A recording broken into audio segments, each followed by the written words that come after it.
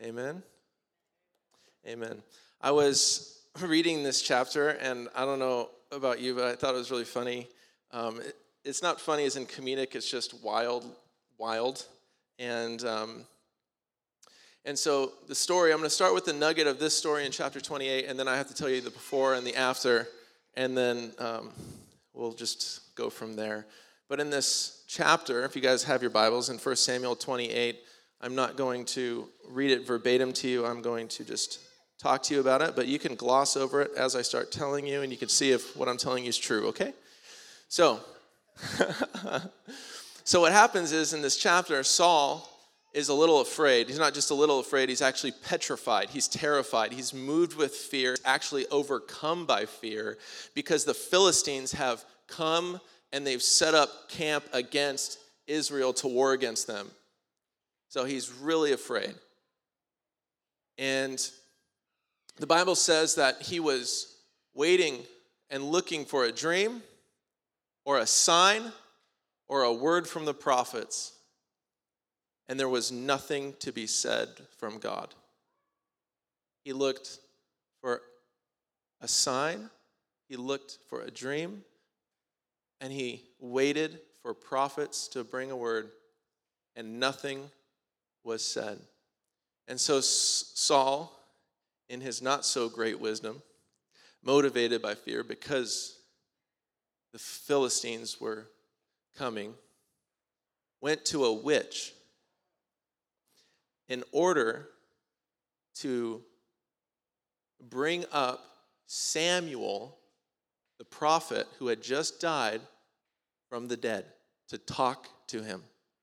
He figured, if God didn't give me a dream, and the prophets aren't telling me, they must be incompetent maybe, and I need to do whatever I can to get the last prophet I really trusted and recognize as speaking from the Lord, even though the last thing that prophet said to him was, your kingdom stripped from your hands and going to be given to David. He says, I'm going to pull up that prophet through a medium, through the witch, to speak to me. Does that sound like a good idea? No, it's never a good idea to go evil to do something good. Never. Okay? But he does it.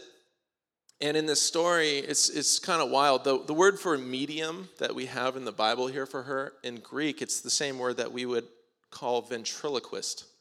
So someone who is mimicking another, right? Ventriloquism. So that's what the word medium means in Greek. I don't know. I'm hoping many of you don't have experiences with witches, but I've had quite a few experiences with witches, and they're always really fun. I've gotten into ministry times with witches where like I'm talking to them and then they're telling me, their spirits are telling them certain things, so then I'm telling them, well, my spirit, Jesus, is telling me this to you, and we go back and forth, and then they're wrestling, and then it's actually really wild. They're hilarious. And but by the way, I just want to say one more story. That was so fun. I'm thinking about it right now. I was at this witch place, and it was this center for like these New Age people. I don't know if you know this, but these witches and warlocks, that's what you call it, the dudes. And he would call him, one of the guys dressed in like all purple, he looked wild, you know? He called himself a warlock. Anyways, this is crazy. I didn't know this until I went into their camp, you know, to do some ministry. But the guy goes, oh yeah, I go to the Brethren church down the street. I've gotten up into the leader like area. And one of the head ladies in the church says, I'm a part of the Christian church down the street, this other Christian church around. And they were literally going into Christian churches to literally just, quote unquote, act like a Christian and be around them. And is that wild? I didn't actually know that. And it's not even like hearsay. I legit met the people that do that kind of stuff. No, it's crazy. Not that we should ever be afraid. This is a great place for them to get delivered. But, so we started to do ministry, and this lady had come, and she had been going to this center for like, I can't remember how many years. I don't want to butcher it, so I'm just going to guesstimate. I think it was around 10 years. And she had a problem where she couldn't lift her arm at all. Like she had an injury. And It's really interesting because the witches and the warlocks are very strong, and they're making bank off of people who are really broken and afraid. And they're even looking for people afraid, people broken, and they're looking to draw them in because they want to rake in the dough from them, right? And so we would go out there and we tell people, hey, why don't you leave all them? Come over here. We'll give you a free word. Come to us. And this actually happened a few times. But this lady comes up, and I looked at her, and I just started ripping the gospel to her, telling her about Jesus. And I remember David, who was leading worship right now, he was playing the guitar over on the side.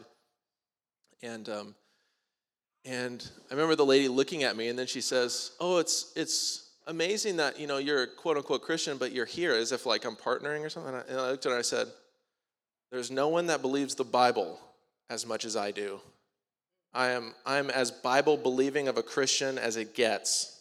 I was setting it straight. I am not here to participate with witchcraft. I'm here to take you out of this place. And I looked at her and I told her, I said, Jesus is the only way. And I said, to show you that Jesus is the only way, I said, I'm going to pray for your arm right now. And I started to pray the Lord's Prayer. Let your kingdom come, let your will be done on earth as it is in heaven. And I said to her, lift up your arm in Jesus' name.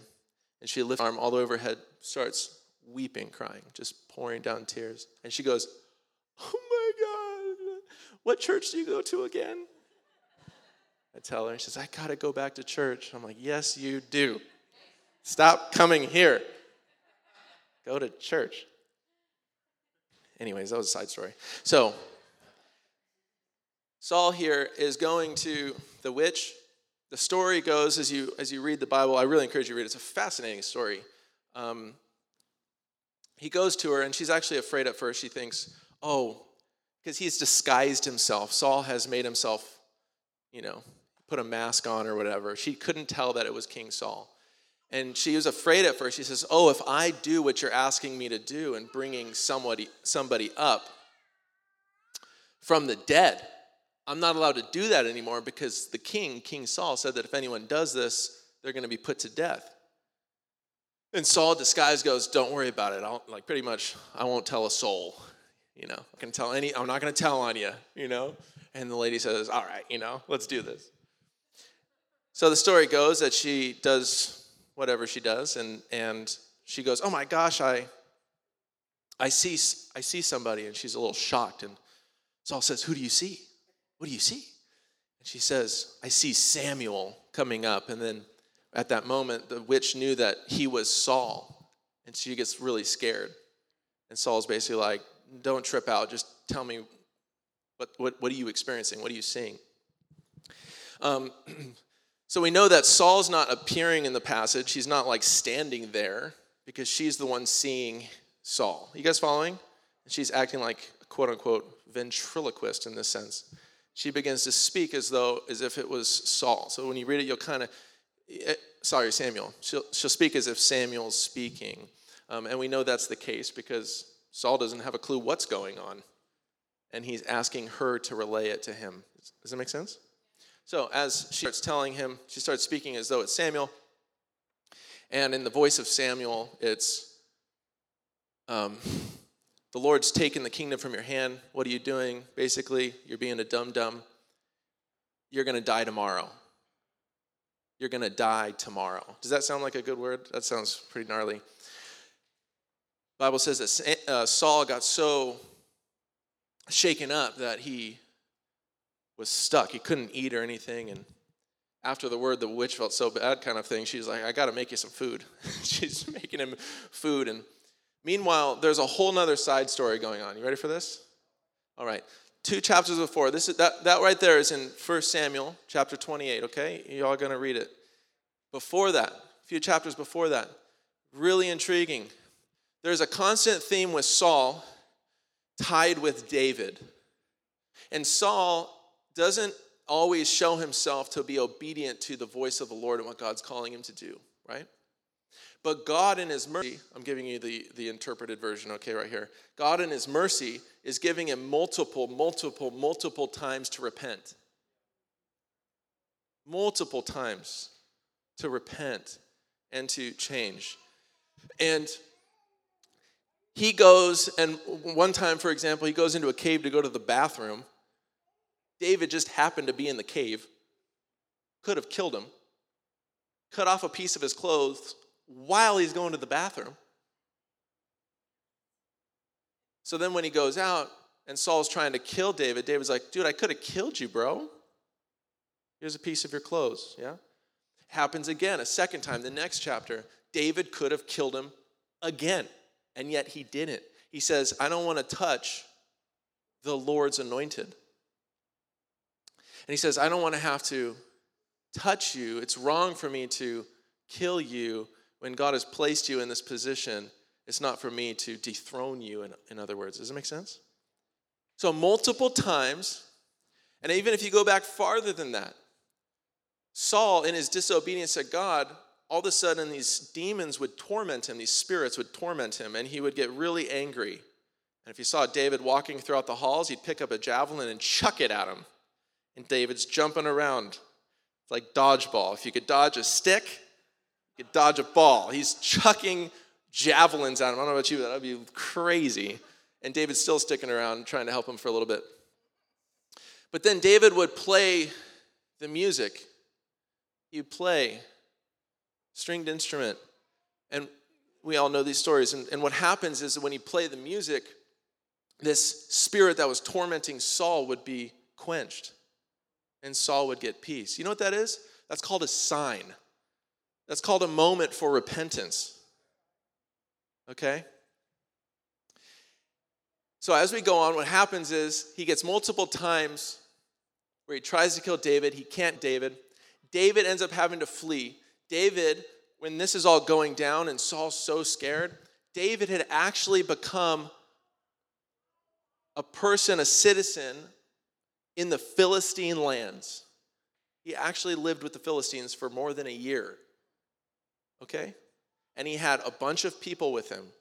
And the king, one of the kings of the Philistines, there's a bunch of them, but one of the commanders of the Philistines, who David was, this guy was king where David was specifically, started to have huge favor for David.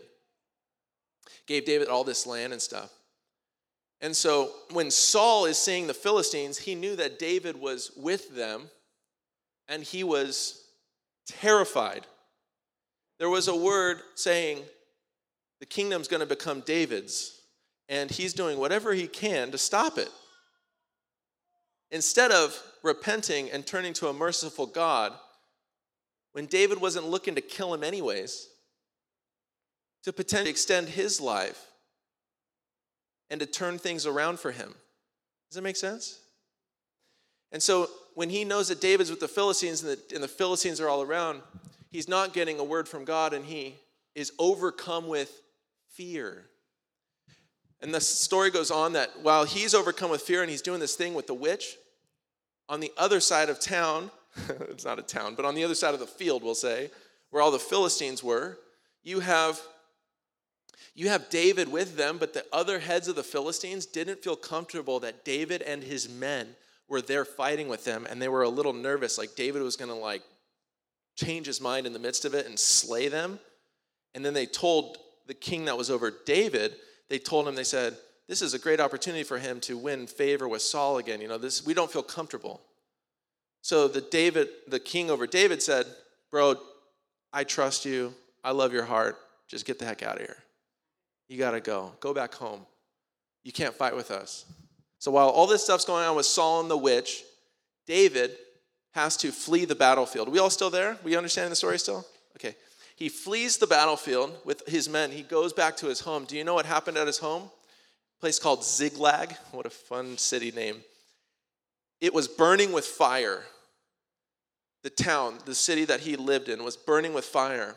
The wives of all the people, and his wives, he actually had two of them right there, and all the children are taken. The women and the children were taken. The place is burning on fire. David begins to weep, and the men begin to weep. The Bible says that the men started to get upset because their children were taken captives, and they started to think about stoning David. And the Bible says that David was distressed. Saul was overcome with fear. David is having a moment of major distress. He's stressed out beyond belief, overwhelmed, anxiety. Oh. But what does he do? What does David do? This is what David does. The Bible says that he strengthened himself in the Lord. Now, that sentence is kind of vague. We don't really know what he did, but I'm assuming he's thinking, he's meditating on the faithfulness of God. All the battles he's been in, all the times of deliverance he's experienced, the times when the hand of the Lord had appeared, that even though something tragic has happened, he's got a God who's more powerful than the tragedy. And all it says is he strengthened himself in the Lord. But then he does something unique. There was a priest in his group that had run away, that was with him from the tribe of Levi, a Jewish priest. And he told the priest, he said, go get the ephod. If you don't know what an ephod is, it's basically like the cloak that the priests would wear. There's a couple different types. A normal priest would have a linen ephod, and then the high priest had a gnarly one. And we know David wore the ephod when he was, you guys know the story where they're bringing in the ark and he's like dancing before it, all this stuff. Yeah. Well, he's actually wearing priestly ephod at first, and anyways. So he says, bring the ephod. And what does David do? He acts like a priest and starts to pray. He doesn't turn to a witch. He starts to pray. And then what happens? He says, God, they've taken our women, they've taken our wives, they've taken our children. God, I know that if I pursue them, I'll catch up to them. But what do you say? And God says, surely you will catch up to them and go fight against them, and you're going to deliver the women and the children. So he gets pumped up. He tells his buddies, 600 of them, let's go. 200 of them are a little lazy and say, I don't want to. So 400 of them leave. They go a little farther, 200 more get super tired. David says, stay behind then. Continues on. Now he's got 200. Long story short, actually it's a pretty wild story. You find this Egyptian guy, really cool side story. And this guy had been in the desert for 3 days and 3 nights. Sound familiar? Anyways, I wish we could talk about it, but okay, I don't have all night. So David gets to the place where the Philistines are, or not the Philistines, the Amalekites. He gets to the place where the Amalekites are, who took the wives and the children, and with 200 guys, went down there and gave them a spanking, literally hardcore, beat them up. And the Bible says that 400 young men of the Amalekites escaped, which is really interesting that 400 escaped and 400 dudes didn't follow David. But 400 end up escaping, and they're able to get all of this plunder. And David takes the plunder and the women and the children. They parade it back. And then the guys that went to war were like, hey, these guys that sat around and like sucked on their thumbs and were too tired, couldn't do anything, they shouldn't be getting the spoils, David. It should be going to us. We're the ones that put in the effort. And David said, no. This battle, God, you didn't win the battle on your own. God gave us the victory. Therefore, everybody deserves the spoils. Because it's by grace. And that moment became a precedent for all battles for the future for Israel. Ever since that time, they would go to battle. They would actually share it with all the warriors regardless. But David says this, and I find it really interesting. So, okay, now back to Saul for a second. I'm almost done with the story, and then we'll talk. So Saul has this weird encounter with a witch, the witch of Endor, and has this moment with quote-unquote Samuel through the ventriloquist. Says, you're going to die tomorrow. you and your sons. So he goes to battle the next day, and his sons are just wiped out. And the Bible says that someone shot an arrow from the Philistines, and it shot him in the stomach. Now, Saul wasn't dead. He wasn't dead. And as long as you're breathing, there's a moment to repent. Yes? Guys, there was a king that was doing such stupid stuff that God sent a prophet and said, get your stuff in order, you're going to die. You're done. I'm not even going to wait for some other king to come take you over. You're dead. Like, this is done. I'm giving you just enough time so that you can distribute your goods to whatever children you want. That's as much mercy as I'm giving you. You're dead. And this king starts weeping and bawling. Ask God for mercy. And God says, all right, here's 10 or so years more. Keep reigning. What? Isn't that crazy? Okay. Saul gets shot in the stomach. And yet he's overcome with fear. And what does he do? He turns to his armor bearer and says, stab me, kill me, stick a knife, stick the sword in me. And the armor bearer says he was so terrified, like shaking in his boots. I don't know if it was wearing probably sandals, shaking in his sandals. So scared. He's like, I couldn't do it. And so what does Saul do? Oh, so sad. What does he do? He kills himself. He brings out a sword and falls out on himself. He was missing the opportunity. Yes? I want to just highlight these two people for a second. Saul had multiple opportunities. It's the mercy of God. The Bible says it's his long suffering, his forbearance that he literally waits with vessels of wrath. If we're acting as people like Saul in this moment, God he's long suffering, giving multiple opportunities of mercy. But Saul was the kind of person in this moment where he wasn't acting like a priest. See, Saul was a Jew, and he's a fully Jew. The guy is a king, okay? He's the king of the Jews. He can be more Jew than he was, yes? And yet, he's totally cool with getting words from prophets. He's totally cool with getting a dream. He's totally cool with getting signs. But the heart of the worshiper was far from him. The heart of the priest was far from him.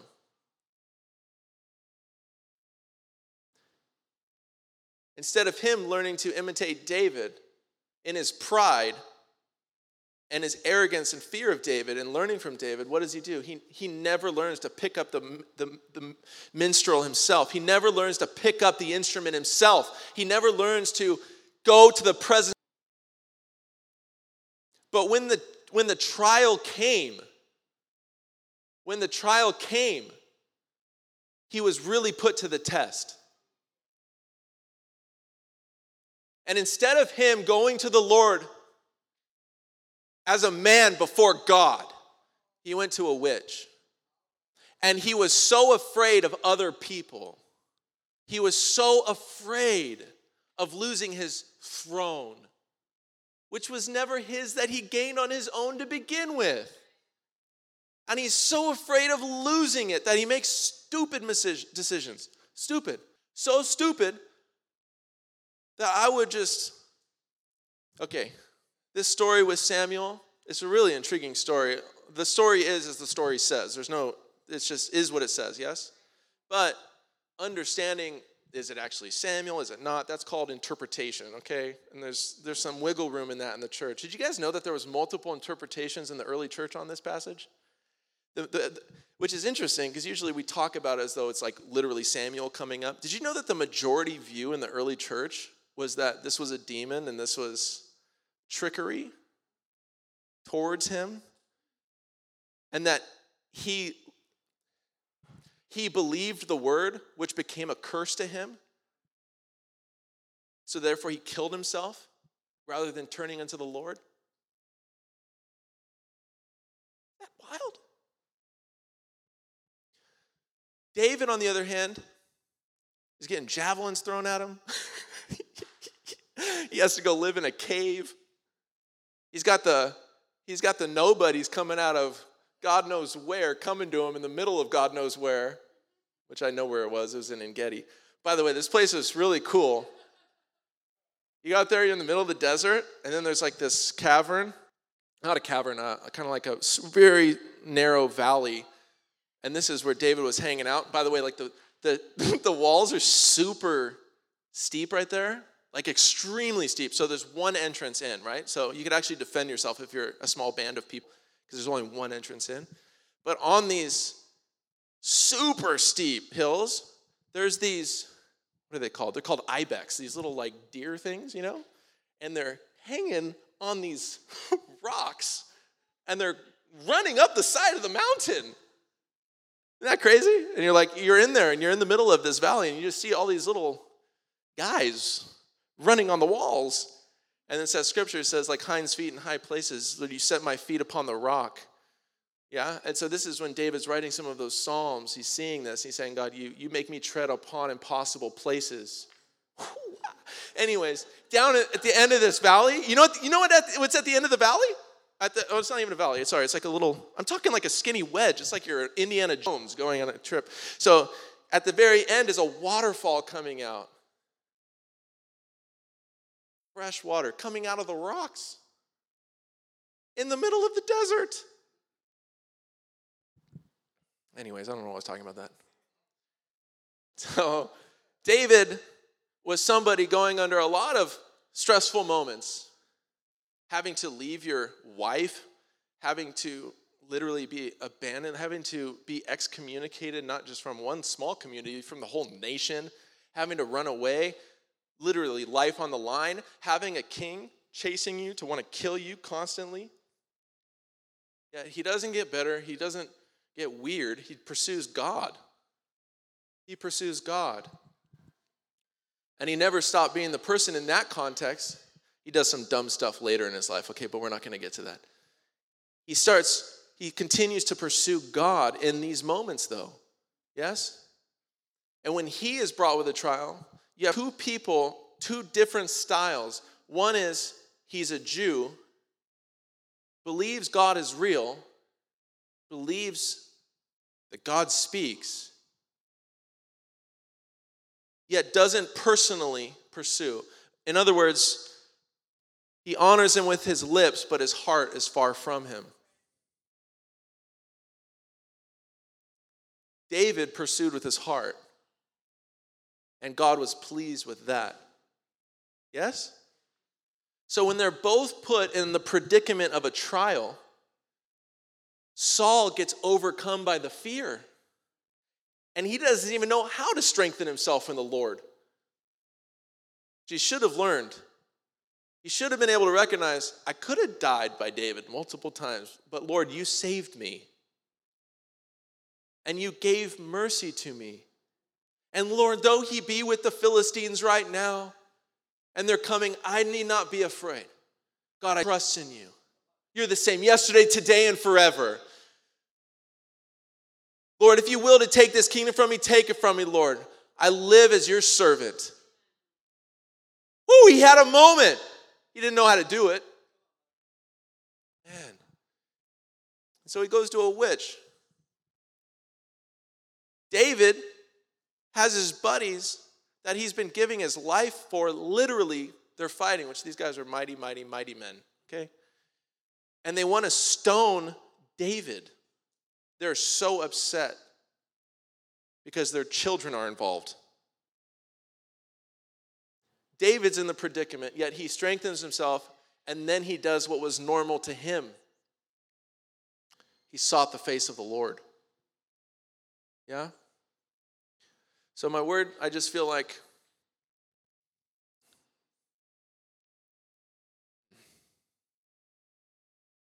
we have to be people.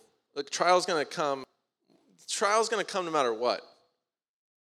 The trials in this world, you'll have tribulation. I'm not prophesying bad stuff over you. I'm just saying you live in a world where there's bad stuff that happens. Yes? But what kind of people do we persist in being in the everyday that puts us in the right place for handling the tough situations that come before us? God forbid we're people that are totally fine with the prophetic, yet we never seek him in the secret place.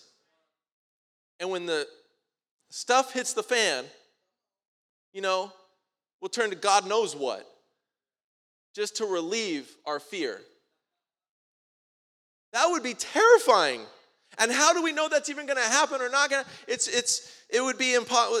The only way that would ever happen is if we don't know that we have heart connection with God. If we don't get heart connection with God, we're setting ourselves for a really bad scenario in the future. Saul thought he was doing something good. Think about it. He wasn't going to the witch to get a witch's word. Think about it. He wasn't going to the witch to get Satan's word to him.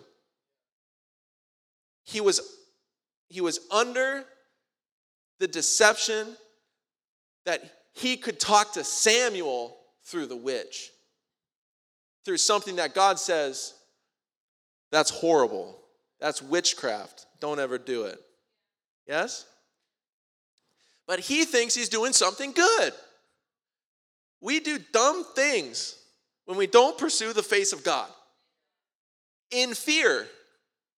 When we're overcome with fear, we do whatever to try to make ourselves feel better. But we've got to be people like David in this moment who strengthen themselves in the Lord and put on the ephod. That's a funny word. Who put on the garment of the priest. Who say, I don't need to be afraid. Who like Shadrach, Meshach, and Abednego. Who like Daniel. Who like multiple people. Who like Elijah. When the armies were surrounding him and Gehazi was like, oh God, we're done. Elijah, this whole army wants to kill you, buddy. And I just happen to be here with you. And Elijah's like, chill, bro. Micah version, chill. There's more with us than those who are with them. Wow.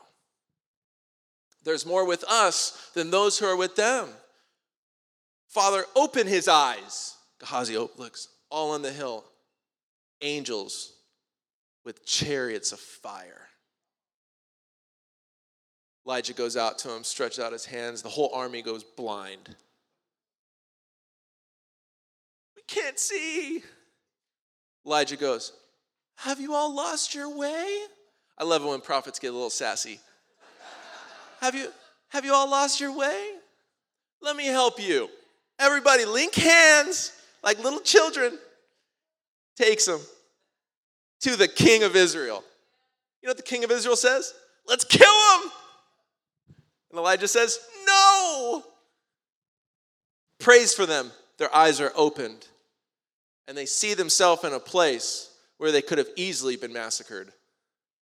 The Bible says that group never came back to bug Israel ever again. They went home, they said, forget that place. We'll never deal with them again. What do we see and how do we respond when the trials or the things happen?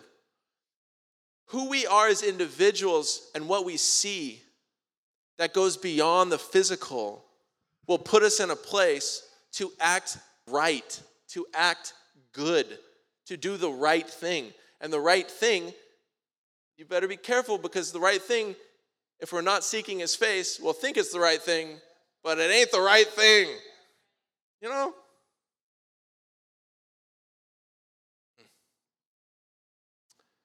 Oh.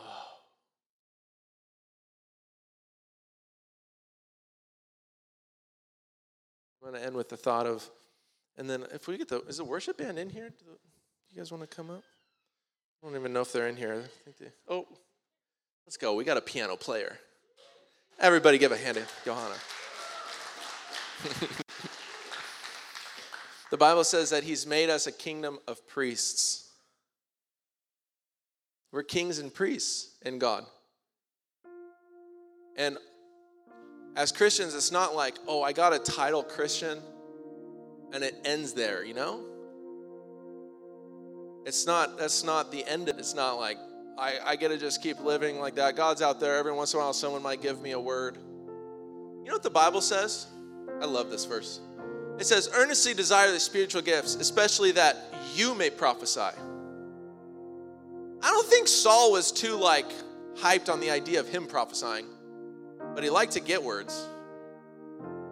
Earnestly desire to get connection with God. Earnestly desire, David says, one thing do I seek, one thing will I seek. Dwell in the house of the Lord, to gaze upon his beauty, to inquire in his temple. What is our life doesn't have to be void of the presence, right? Our life doesn't have to just be, I am a Christian, but literally my life is no different from the people of the world. You are so different if you're a Christian. There are angels marching around right now.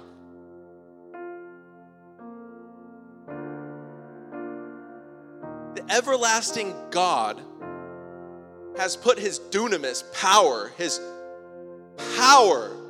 the Holy Spirit, his presence in you. Yay! And God wants to just hang out with us. He's super merciful. Think about how long-suffering he was with Saul. He's the same God yesterday, today, and forever.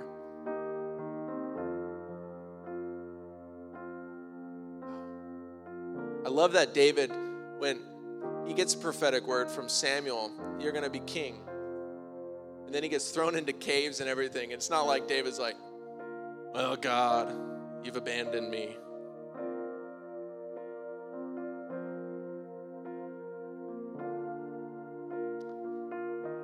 I can't be with my wife.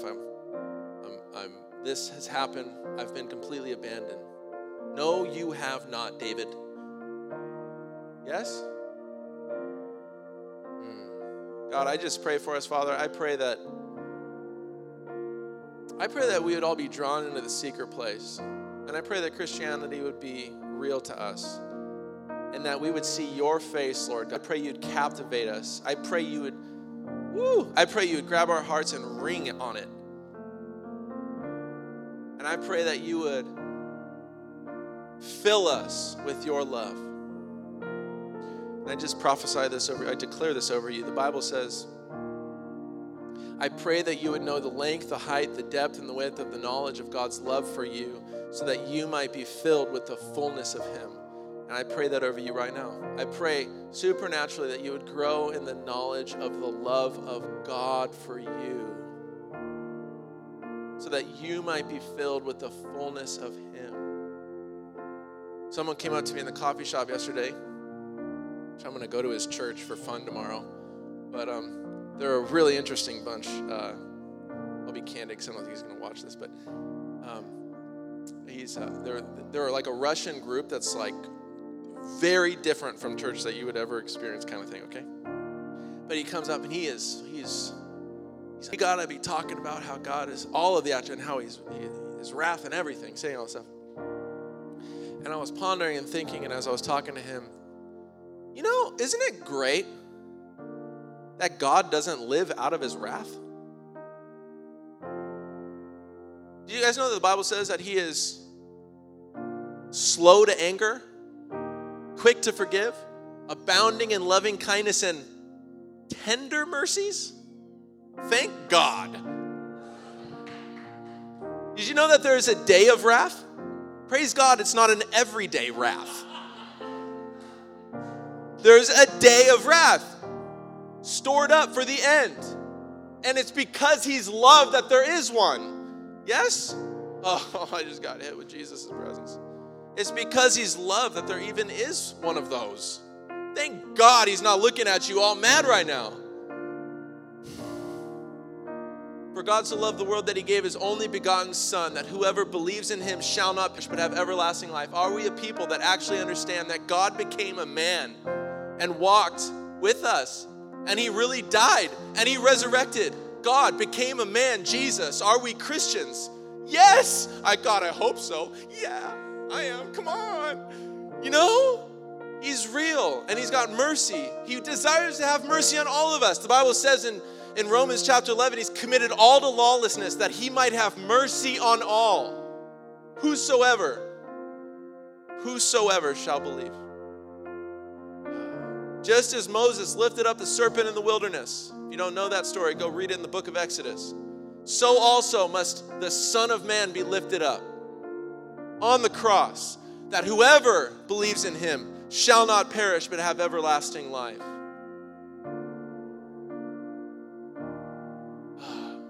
He's so merciful. He's so good. Aren't you glad that after the judgment, for all eternity, he's not going to be showing his wrath? Wrath is not an eternal attribute of God.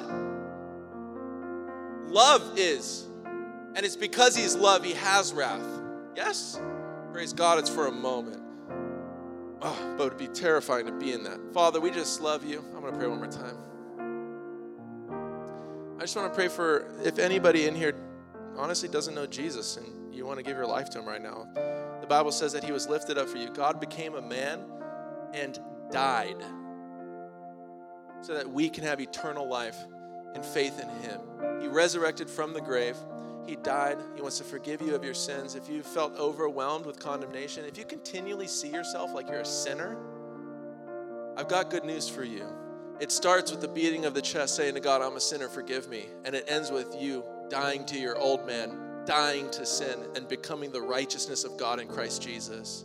And him giving you new life, abundant life, making you a new creation where the old on and the new has come, washing you completely clean. The Bible says your sins were as red as scarlet, and he's made you white as snow. Come on, guys. White as snow. How do you view yourself? Are you still stained up, or are you white as snow? That's what the blood has done. Better than any work that you've ever done for yourself. Our righteousness is filthy rags compared to the Lord. I just want to dance sometimes. If that's you in here, I just want you to put your hand on your heart and say, Jesus, take my life. I want you to see him on the cross. Say, Lord, I believe in you. Lord, I believe that you died for me. I believe that you gave your life for me. Guys, this is real. Last week, someone gave their life to the Lord. It happens all the time. This is happening. I want to ask the prayer. Can I get the prayer team up? And then I think Joan was in here this week.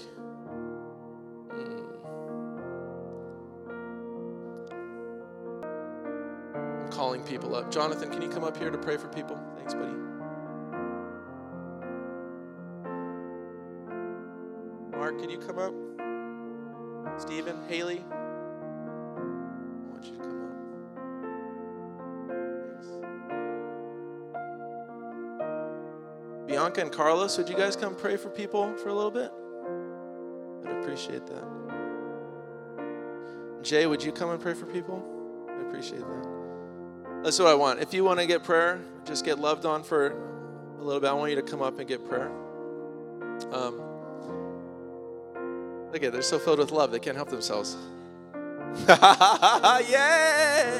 I love you. Oh, God bless you. I love you guys so much. I want to encourage us as a church to love one another, hang out with one another, take some people to lunch, coffee. Don't be strangers to other individuals. We're not called to live in little bubbles and every once in a while we see each other, right? We're family. We really are family, and we're called to be here for one another. And last week I had mentioned, I was talking to Jesse about it, and we had mentioned it last week, but if you find yourself over the age of 35, and I joked a little bit saying if that's the cutoff for being the president of the United States, it could be a good cutoff here. But if you're over the age of 35, I just really challenge you to look around and to find people that are younger than you and just bless them and look for connection, conversation, and grow with one another. Birds of a feather tend to flock together, and we got to literally be, I always blank on that word. Intentional, thank you. I blanked on that word last week too. We got to be intentional about things that are not normal for us as humans. Just like you have to be intentional to seek his face. All right, love you guys. I'm done. This is open for prayer. I really want to encourage you. Don't come up for prayer if you're like, oh God, my life's horrible. Come up for prayer if you're just, I just want more of Jesus. Even you might even find yourself wanting to bless one of them. Come up and bless one of them. Okay? I love you guys. Okay, bye.